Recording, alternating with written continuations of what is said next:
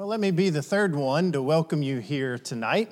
If you have your Bible with you, would you take it out, please, and turn to Ecclesiastes chapter 4. And if you'll make the effort to turn there, Ecclesiastes chapter 4 and verse 7 beginning, then you'll be in the chapter where you need to be for the lesson tonight. This is where we're going to take our outline for the lesson this evening. Ecclesiastes, the 4th chapter, and we'll start reading in verse 7 here in just a second. I mean that when I say thank you for being here. You made a choice to be here tonight. You probably had to schedule it, probably had to rearrange your schedule for the week, make this a priority in order to be here. And maybe your response to that is yes, but it's a choice I willingly make. Where else would I be when a gospel meeting is going on? But I want it to be more than just checking a box. I want it to be something that's helpful to you, beneficial to you, convicting if necessary, but absolutely encouraging to you as you strive to walk and live as Christ has called you to. And I'm grateful that that's something that we don't have to do alone, because we are truly better together. I want to begin tonight by asking you a couple of questions. By a show of hands, who here this evening considers themselves to be an introvert? An introvert. We have any introverts? Okay, you can put your hands down, and I assume because you raised your hand, you're not as big of an introvert as you say that you are, right? Who here tonight considers themselves to be an extrovert? Extrovert. Okay, so we got quite a few of those, evenly split as it normally is. Do you know you have something very powerful in common? Besides just the fact that you raised your hand and were willing to raise your hand tonight. What is it? Well, let's turn to Ecclesiastes chapter 4 and verse 7 in order to find out. Ecclesiastes chapter 4 and verse 7. And what we find in verses 7 and 8 is that the wise man, the preacher, talks in those verses about vanity, as he often does in the book, emptiness, striving after the wind, things that aren't really fulfilling, things that don't really last. And here he talks about the vanity of isolation, of being someone who is on their own, choosing to be alone. Read with me in verse 7. Then I returned, and I saw vanity under the sun. So that's on this earth, in this realm. There is one, he's looking and he's seeing, there is one alone, without companion. He has neither son nor brother. Yet there is no end to all his labors, nor is his eye satisfied with riches. But he never asks, for whom do I toil and deprive myself of good? This also is vanity and a grave misfortune. So we see here in these verses the vanity of isolation. It might appeal to our pride and lone wolf individualistic spirit as Americans to say that we don't need anyone. But it rings hollow. Paul Earnhardt, in his brilliant little book on the book of Ecclesiastes, he says this: all we have ever done since we were born is need somebody. Somebody to carry us about, feed us and dress us, someone to provide for us, protect us, teach us, love us, befriend us, encourage us, and share life with us. And overarching all the human help we have needed is the sustaining grace of a God who gives to all life and breath and all things. Acts chapter 17 and verse 25. Isolation, even so-called successful isolation, and that's exactly what we see in verse 8. A man who achieved it all, who gained all of these riches, who was powerful and wealthy. Even that is vanity. It ends in emptiness. It is, I like the way the ESV says it, it is an unhappy business to be isolated in this way. Who wants to die all alone, clinging to wealth that you can't take with you anyway? But if we drop down just a few verses in the same chapter, we see the vanity of just the opposite. We see the vanity of popularity, beginning in verse 13. So Ecclesiastes chapter 4 and verse 13, he uses another word that he uses all the time in the book of Ecclesiastes, better, he says. Better a poor and wise youth than an old and foolish king who will be admonished no more. For he comes out of prison to be king, this young man does, although he was born poor in his kingdom. I saw all the living who walk under the sun. They were with the second youth who stands in his place. There was no end of all the people over whom he was made king. Yet those who come afterward will not rejoice in him. Surely this also is vanity and grasping for the wind. Verses 13 through 16 describe the rags to riches story of a wise youth who rises from prison of all places to become king over a kingdom in place of a foolish old man who won't listen to anybody anymore. But even this Cinderella story ends with the fickle mob forgetting this young man as well, even in his wisdom. And it turns out the faceless, nameless crowd was never really his friend either. What's your number? My number, not your telephone number, the other number. You know the one I'm talking about? My number, freshly updated today, is 1734. What's yours? 1734. That's how many friends I have on Facebook.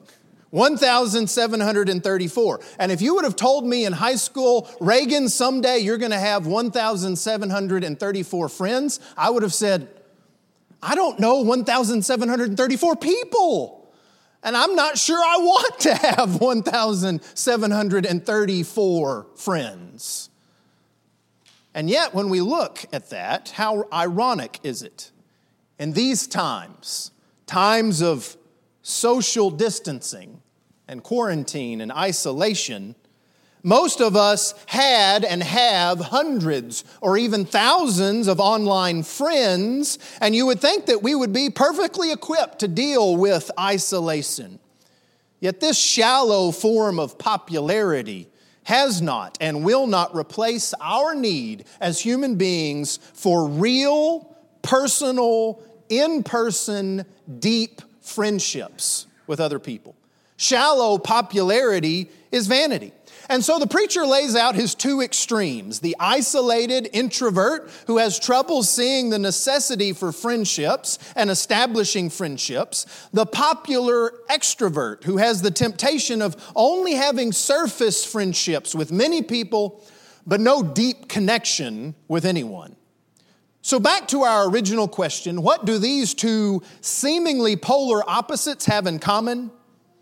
Each of these extremes struggle with having true, lasting, meaningful friendships.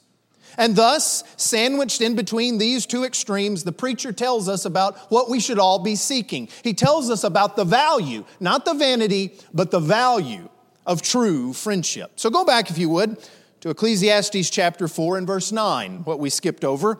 Ecclesiastes chapter 4, let's read verses 9 through 12 together, if you would. Two are better than one because they have a good reward for their labor.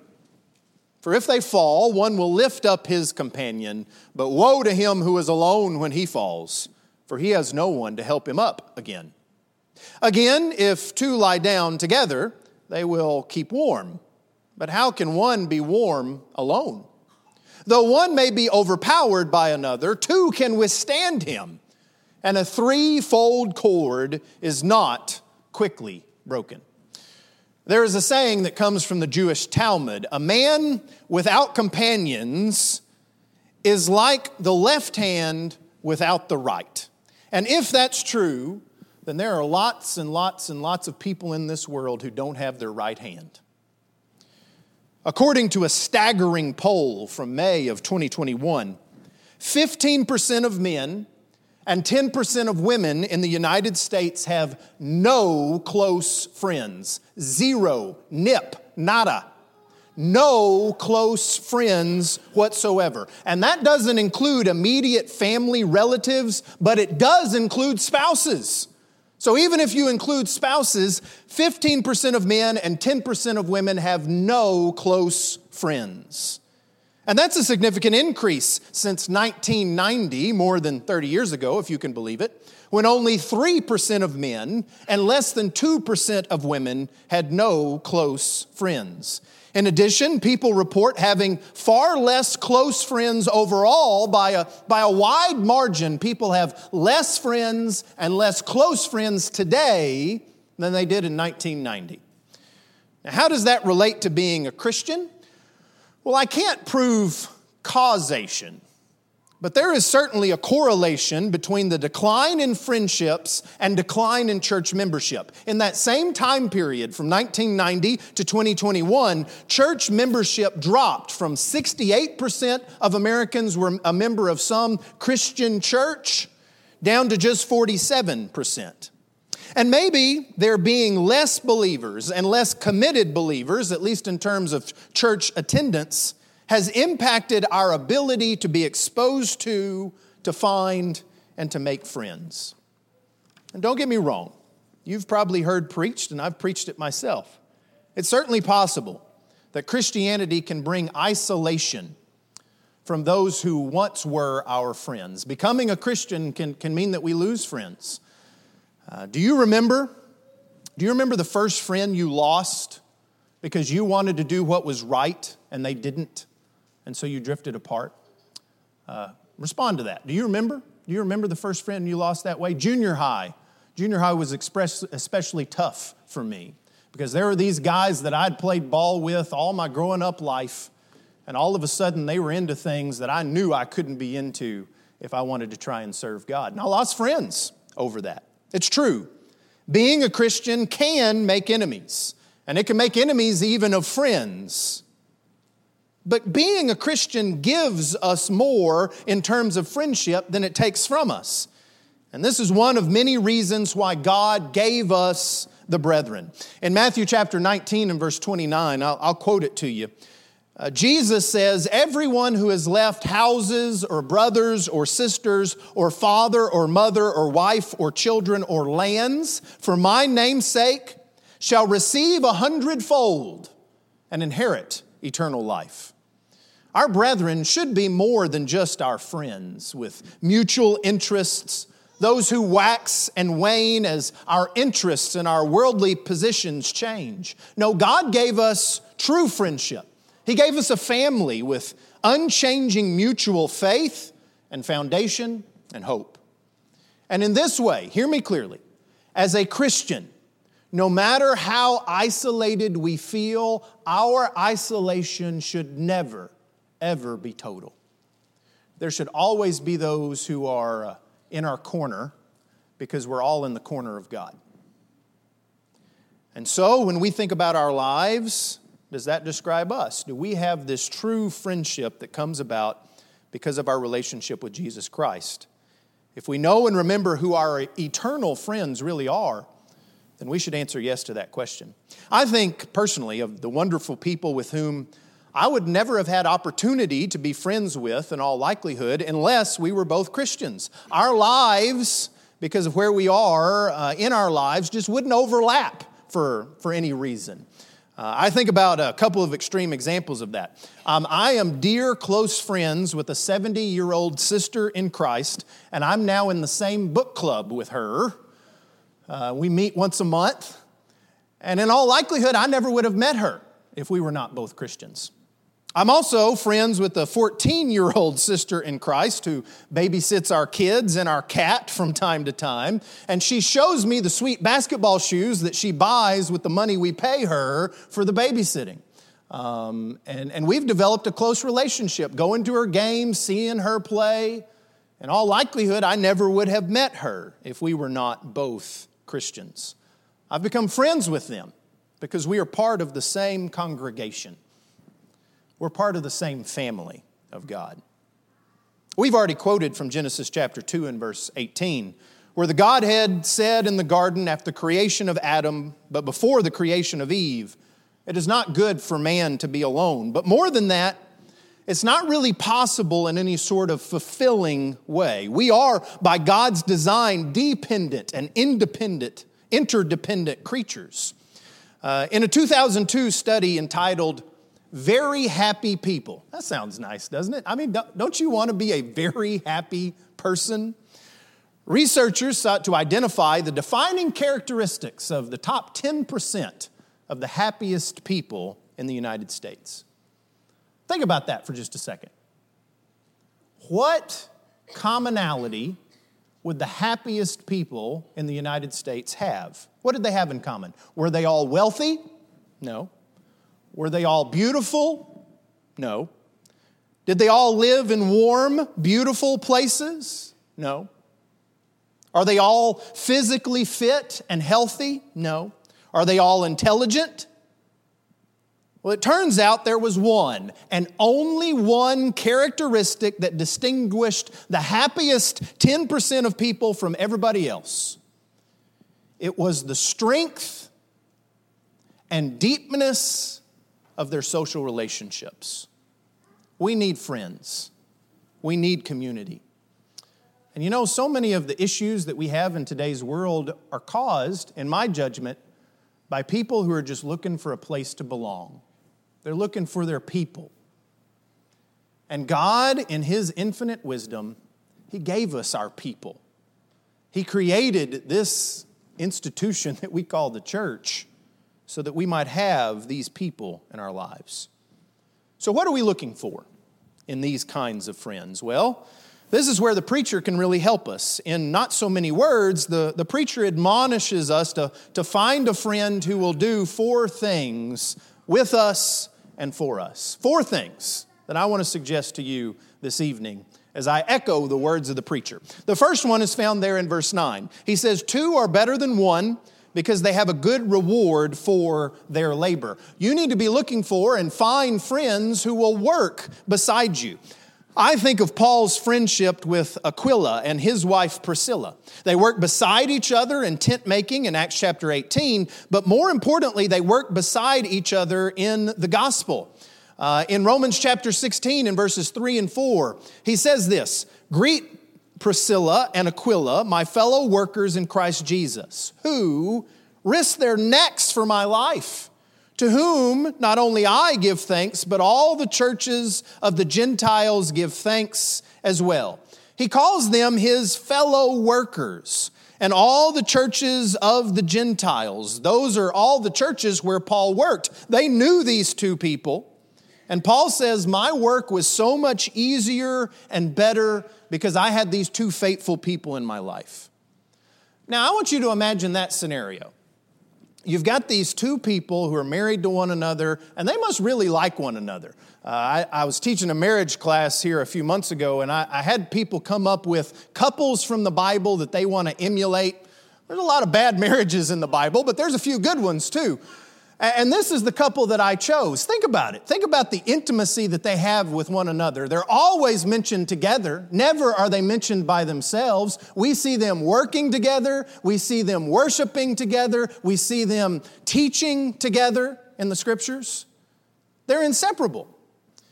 And that closeness and unity was not something that was intimidating to the Apostle Paul. He just jumped right in there with them. Do you think he was ever concerned about being the third wheel in that relationship? Of course not.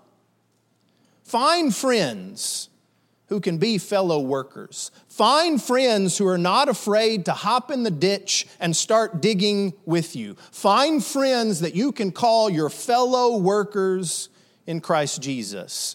Because we're going to have a greater reward and return on our labor if we find friends who will work beside us. But that's not all. Notice verse 10. For if they fall, one will lift up his companion, but woe to him who is alone when he falls, for he has no one to help him up again. Find friends. True friends will make work better, easier, and more fulfilling with a greater return. Well, I'm behind, aren't I? Fellow workers. All the churches of the Gentiles, y'all heard all that, right? Need to go over that again? Find friends who will stand beside you against yourself. Wow. What do I mean by that? Falling, as it's used in the Bible, is almost always a self-imposed problem. Someone who falls into the ditch is because they weren't paying attention or because there was something in the ditch shiny that they were going after. And sometimes our own worst enemy is ourselves. And when that's the case, we need someone to pull us up out of the pit, maybe that we ran headlong into ourselves. Woe to us if we're alone in that situation, because we'll fall into the pit and not have anyone to help us out. Keeping your spot in Ecclesiastes 4, will you turn back to the book of Proverbs with me, please? Proverbs chapter 27. I'll remember to click it this time. Proverbs chapter 27.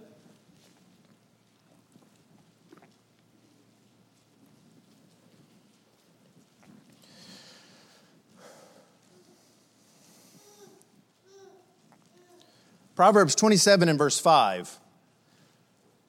Open rebuke is better than love carefully concealed. Faithful are the wounds of a friend, but the kisses of an enemy are deceitful. Verse 17, as iron sharpens iron, so a man sharpens the countenance of his friend. There's some sharpening there. There is some improvement that's taking place. And we talk a lot about this idea of somebody who will just accept me the way I am. That's not the kind of friend that I want. I want the kind of friend who, yes, will accept me, but he or she desires for me to get better. And there's a lot of really bad information that's floating around out on the internet. On social media especially, we watch Reels in bed, Stephanie and I, and you get these motivational speakers, and they usually have some spiritual spin on what they're saying, and they're like, if somebody's not in your corner, if they don't have your back, all these sorts of things. Well, what does that look like? Are our friends only there for us and what we get out of it, or are we there for them? That's a problem with that. But what does it look like for somebody to be in our corner and always have our back? You know what it might look like? It might look like, Reagan, you're an idiot. What in the world are you doing? You got to do better than that. In love, because they love me, but somebody who's willing to stand up to me against myself. Faithful are the wounds of a friend. And yes, in the moment it might hurt a little bit, but it hurts because they love me and they want me to do better. What I don't need are the kisses of an enemy, those deceitful kisses that tell me I'm great and everything's wonderful, when that's not really the case. I need someone in my life who will tell me the way it really is, in love, in gentleness, their speech seasoned with salt, and all of those things. But I need to appreciate the friend who will tell me what I need to hear, not just what I want to hear. Do you have friends like that? You need them. We all need them in our lives. Someone who will stand beside us against ourselves. But also we need someone who will stand beside us against our circumstances and the things that we're going through. Go back to Ecclesiastes 4, if you would. Notice verse 11. Again, two are better than one. That's why he's saying again. All of that is two are better than one. If two lie down together, they will keep warm. But how can one be warm alone? We could have said, lie beside you against the harsh elements of life. That's what we need. Somebody who's beside us when the circumstances are difficult, when things around us are tough. And the image is being out in the elements on a cold night. And you need somebody who's willing to lay beside you in those situations. I was talking tonight about camps and Florida college camps, going to camp. I grew up out in West Texas. And so I had choices. I could go to Texas camp, which is about 6.5 hours away. I went there for a year, and it was 105 every day, no air conditioning. There were wasps everywhere. It was a great experience.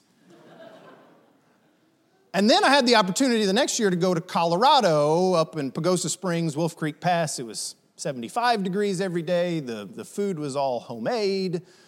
We were up in the mountains everywhere. And shockingly, I chose Colorado. And so I would go up there every summer. And it was great because usually it was the week right before football two-a-days started. And so it was this great respite before, near-death experiences. And one year, I was either a junior or a senior that year. The boys in the senior cabin, the oldest boys, we decided we were going to camp out one night. We all brought our sleeping bags, and we're just going to camp out under the stars. And it was an incredible experience. We went out into the woods, hiked out before it got dark. We got our camp set up. We sang some songs. We laid in these sleeping bags, and we looked up at the stars like I had never seen them before. It was awesome until about 2 a.m. And about 2 a.m, the temperature dipped down into the mid to low 30s. And there was a buddy of mine who was in the sleeping bag next to me. And he was about 6'3", 6'4", a big guy. And so I'm sitting there and I'm shivering. And I look over and I see that he's awake. And I say words that I never thought would come out of my mouth. I said, "Is there any room in that sleeping bag for me?" And he said in response, "I thought you would never ask." And you know what? We kept warm the rest of that night. And if you had told us as we were hiking out there, you're going to end up in a sleeping bag with your buddy before the night is over, we'd say, "No, never, not in 100 years. But desperate times call for desperate measures." And so too in our lives.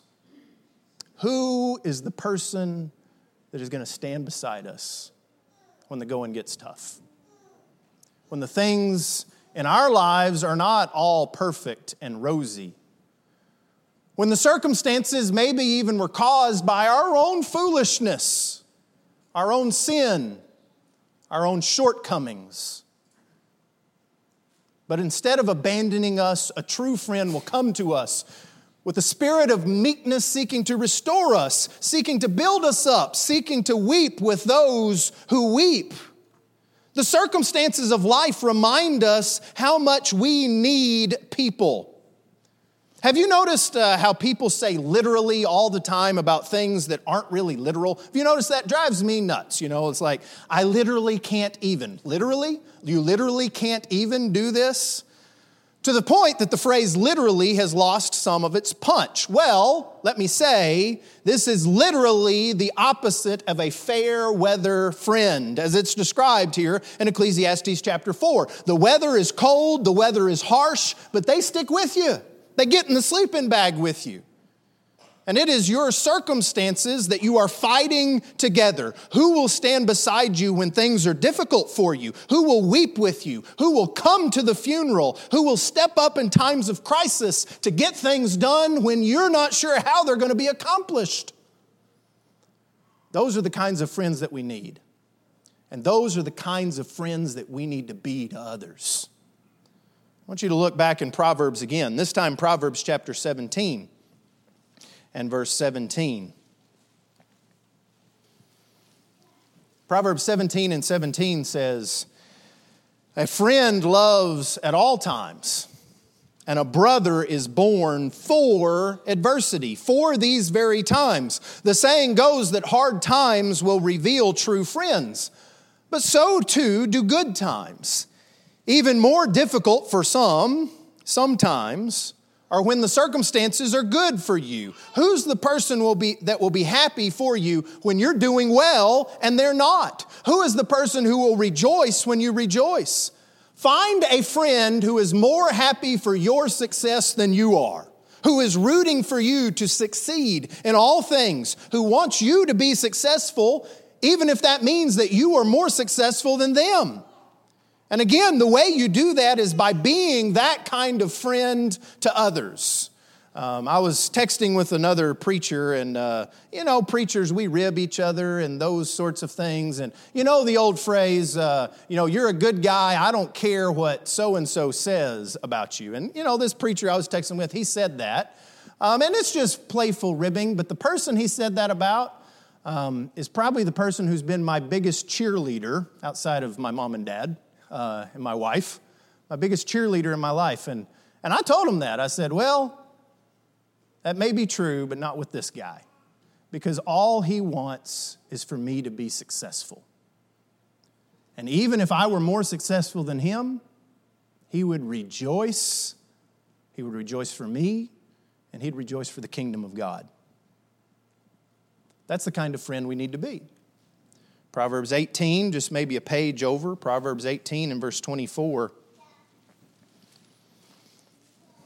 "A man who has friends must himself be friendly, but there is a friend who sticks closer than a brother.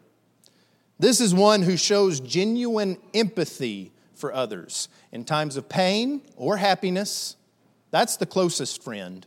They are not fair weather friends. They are there for you no matter the circumstances." And we'll talk more about empathy on Wednesday night. The next thing that we see back there in Ecclesiastes chapter 4. Ecclesiastes chapter 4 And let's read verse 12. Though one may be overpowered by another, two can withstand him. So we need somebody who will stand beside us against ourselves, against our circumstances, but also someone who will stand beside us against others who are seeking to harm us. Proverbs chapter 18 and verse 24 in the ESV. That's the verse we just read. But in the ESV it says this, a man of many companions may come to ruin, but there is a friend who sticks closer than a brother. All might desert you in time of trouble. That's what happened with Jesus, even with his closest friends. But not the friend who is closer than a brother. They will defend you instead of slandering your name. They will stand up beside you and for you no matter what. Even if you're not able to fight for yourself, they will fight for you. There are lots of examples that we could use. I've got some examples written down here from movies and from my own life, but I think maybe the best example, I was thinking about this earlier today. What's the best illustration of this? I think it might have been Jonathan with David. Jonathan had every reason to be jealous of David.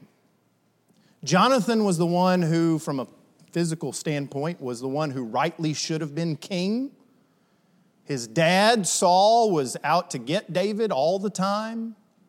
And yet all Jonathan ever was helpful and supportive. He stood up for David against his own father. He was always there for him. And in our society where we're so obsessed with romantic love, maybe we need to be reminded about the power of friendship, the power of familial love. And maybe that we can say, even as David did, that there is a kind of love, a different kind of love that even exceeds in some ways, because it's different, the love of women, as he said of his love for Jonathan. Can we be friends like that? Do you want a friend like that? What a blessing when we have it. We all need people in our lives who will go to battle with us. Maybe not against kings, but against sin and the devil. People who will fight with us and for us. We need friends like that. Friends who remind us that the true enemy is not one another.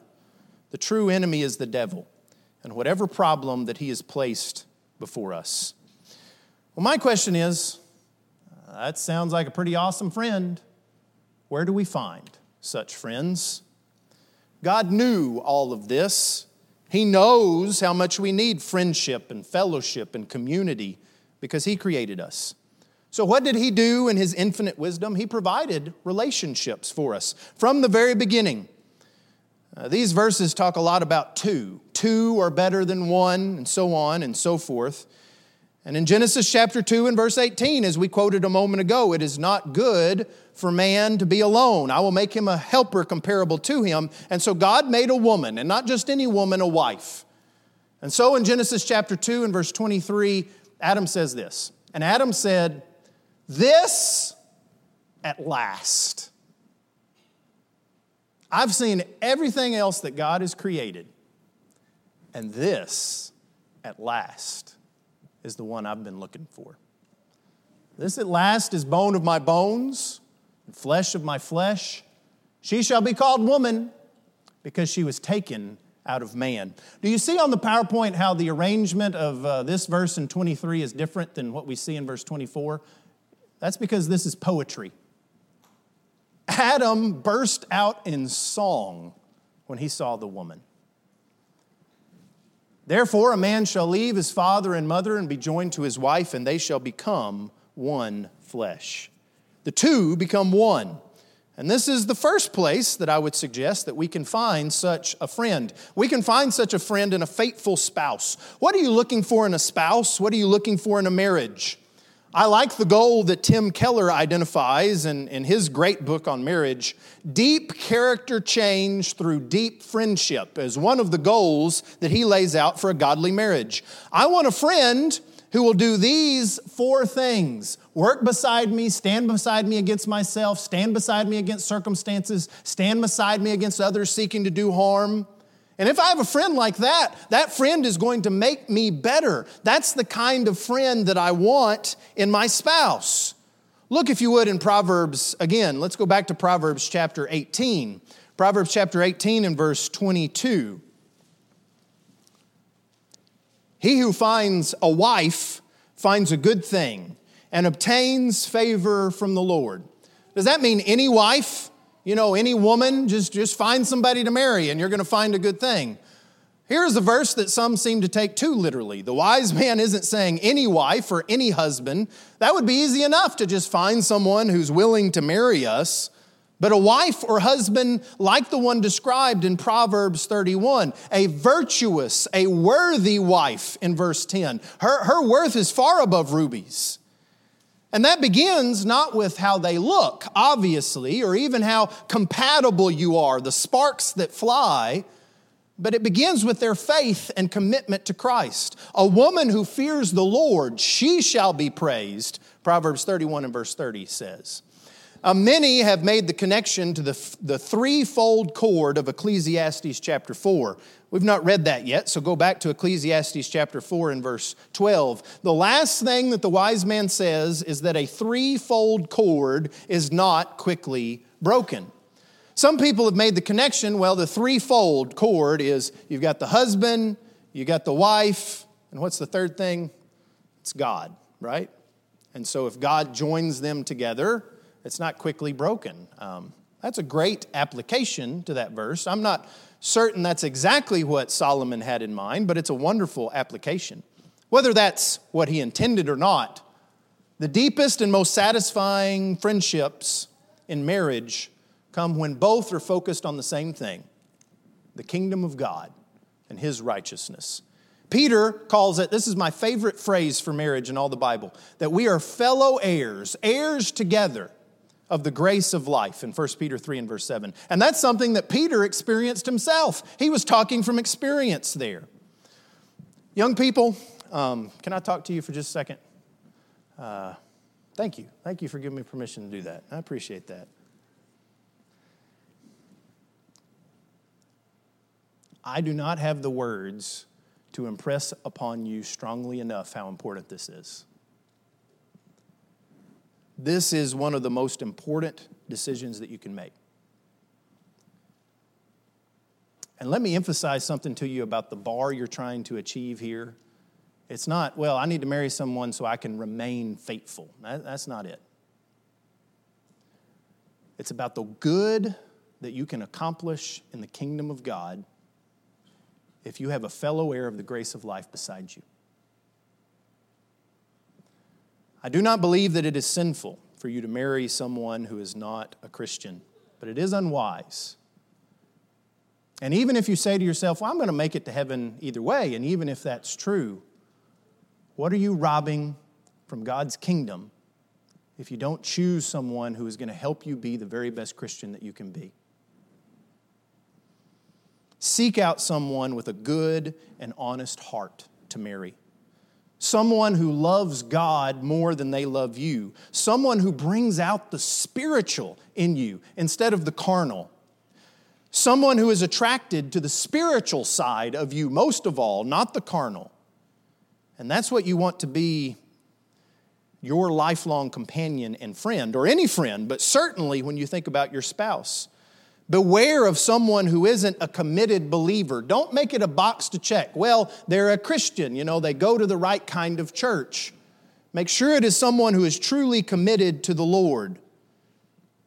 And we need to beware of anyone who isn't a committed believer. Not that we can't be their friend. We should be their friend. How else can we have influence on them? But we need to remember that their goals are different because their purpose and their identity is different if they are outside of Jesus Christ. I want you to turn with me to 1 Corinthians chapter 15, if you would. 1 Corinthians 15. 1 Corinthians 15. You've probably heard this one before, but maybe it is not exactly what you've heard before. I don't know. Let's see. 1 Corinthians 15 and verse 32. Paul says, if in the manner of men I have fought with beasts at Ephesus, what advantage is it to me?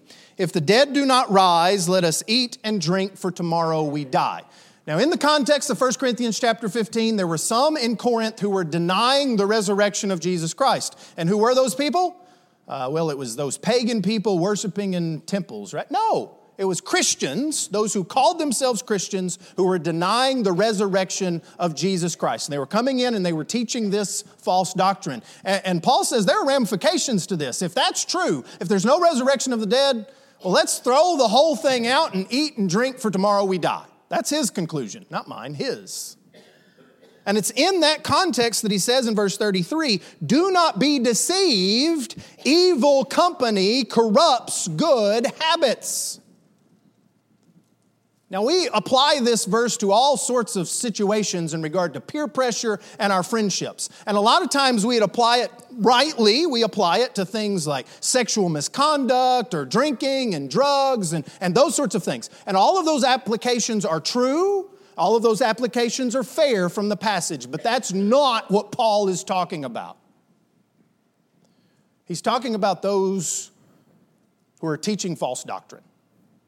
Those who believe and practice false doctrine. And he says you need to be really careful because it can corrupt your understanding of God and His Word and what Christianity is all about. Paul says what we believe about Jesus, what we believe about the resurrection, those are big issues of faith that have an impact on our actions. And if the dead do not rise, Paul says, then we would live totally differently. And people who believe stuff like that are going to live totally different than God would have them to live. And if you think that someone's belief system or faith or lack thereof has no impact on your friendship and their influence on you because they're a good person or because they claim to be a Christian, you're deceiving yourself. That's what Paul says. Do not be deceived. And the people he was talking about here said that they were Christians. What we believe impacts strongly the way we live and the way we act. And so too with the beliefs of those around us. Their beliefs impact strongly the way we live and the way we act. And this is true not just of our closest friendship and marriage, but in all of our friendships. With whom are we the closest? Who is influencing us? Is it someone who is always going to bring their Bible to the conversation if it's about spiritual things? Is it someone who's going to seek the truth and pursue it? Or is it someone who's more concerned about their own opinions and they don't really care about God that much, whatever they call themselves, Christian or not? And that's why we find friends like this. Like what is described by Solomon with our faithful brethren. God didn't just create marriage, He created the church to fulfill this need. And this is where our very best friends should be found. And then there is this unexpected twist at the end. Two, he says. Two are better than one. Two are going to be kept warm. Two is going to raise you up out of the ditch. Until finally, in the very last line, all of a sudden, it's three. A threefold cord is not quickly broken. And so my final admonition to you, the Christians here, anybody who might be joining us online is this. Where do we find such friends? It's in the faithful people of God.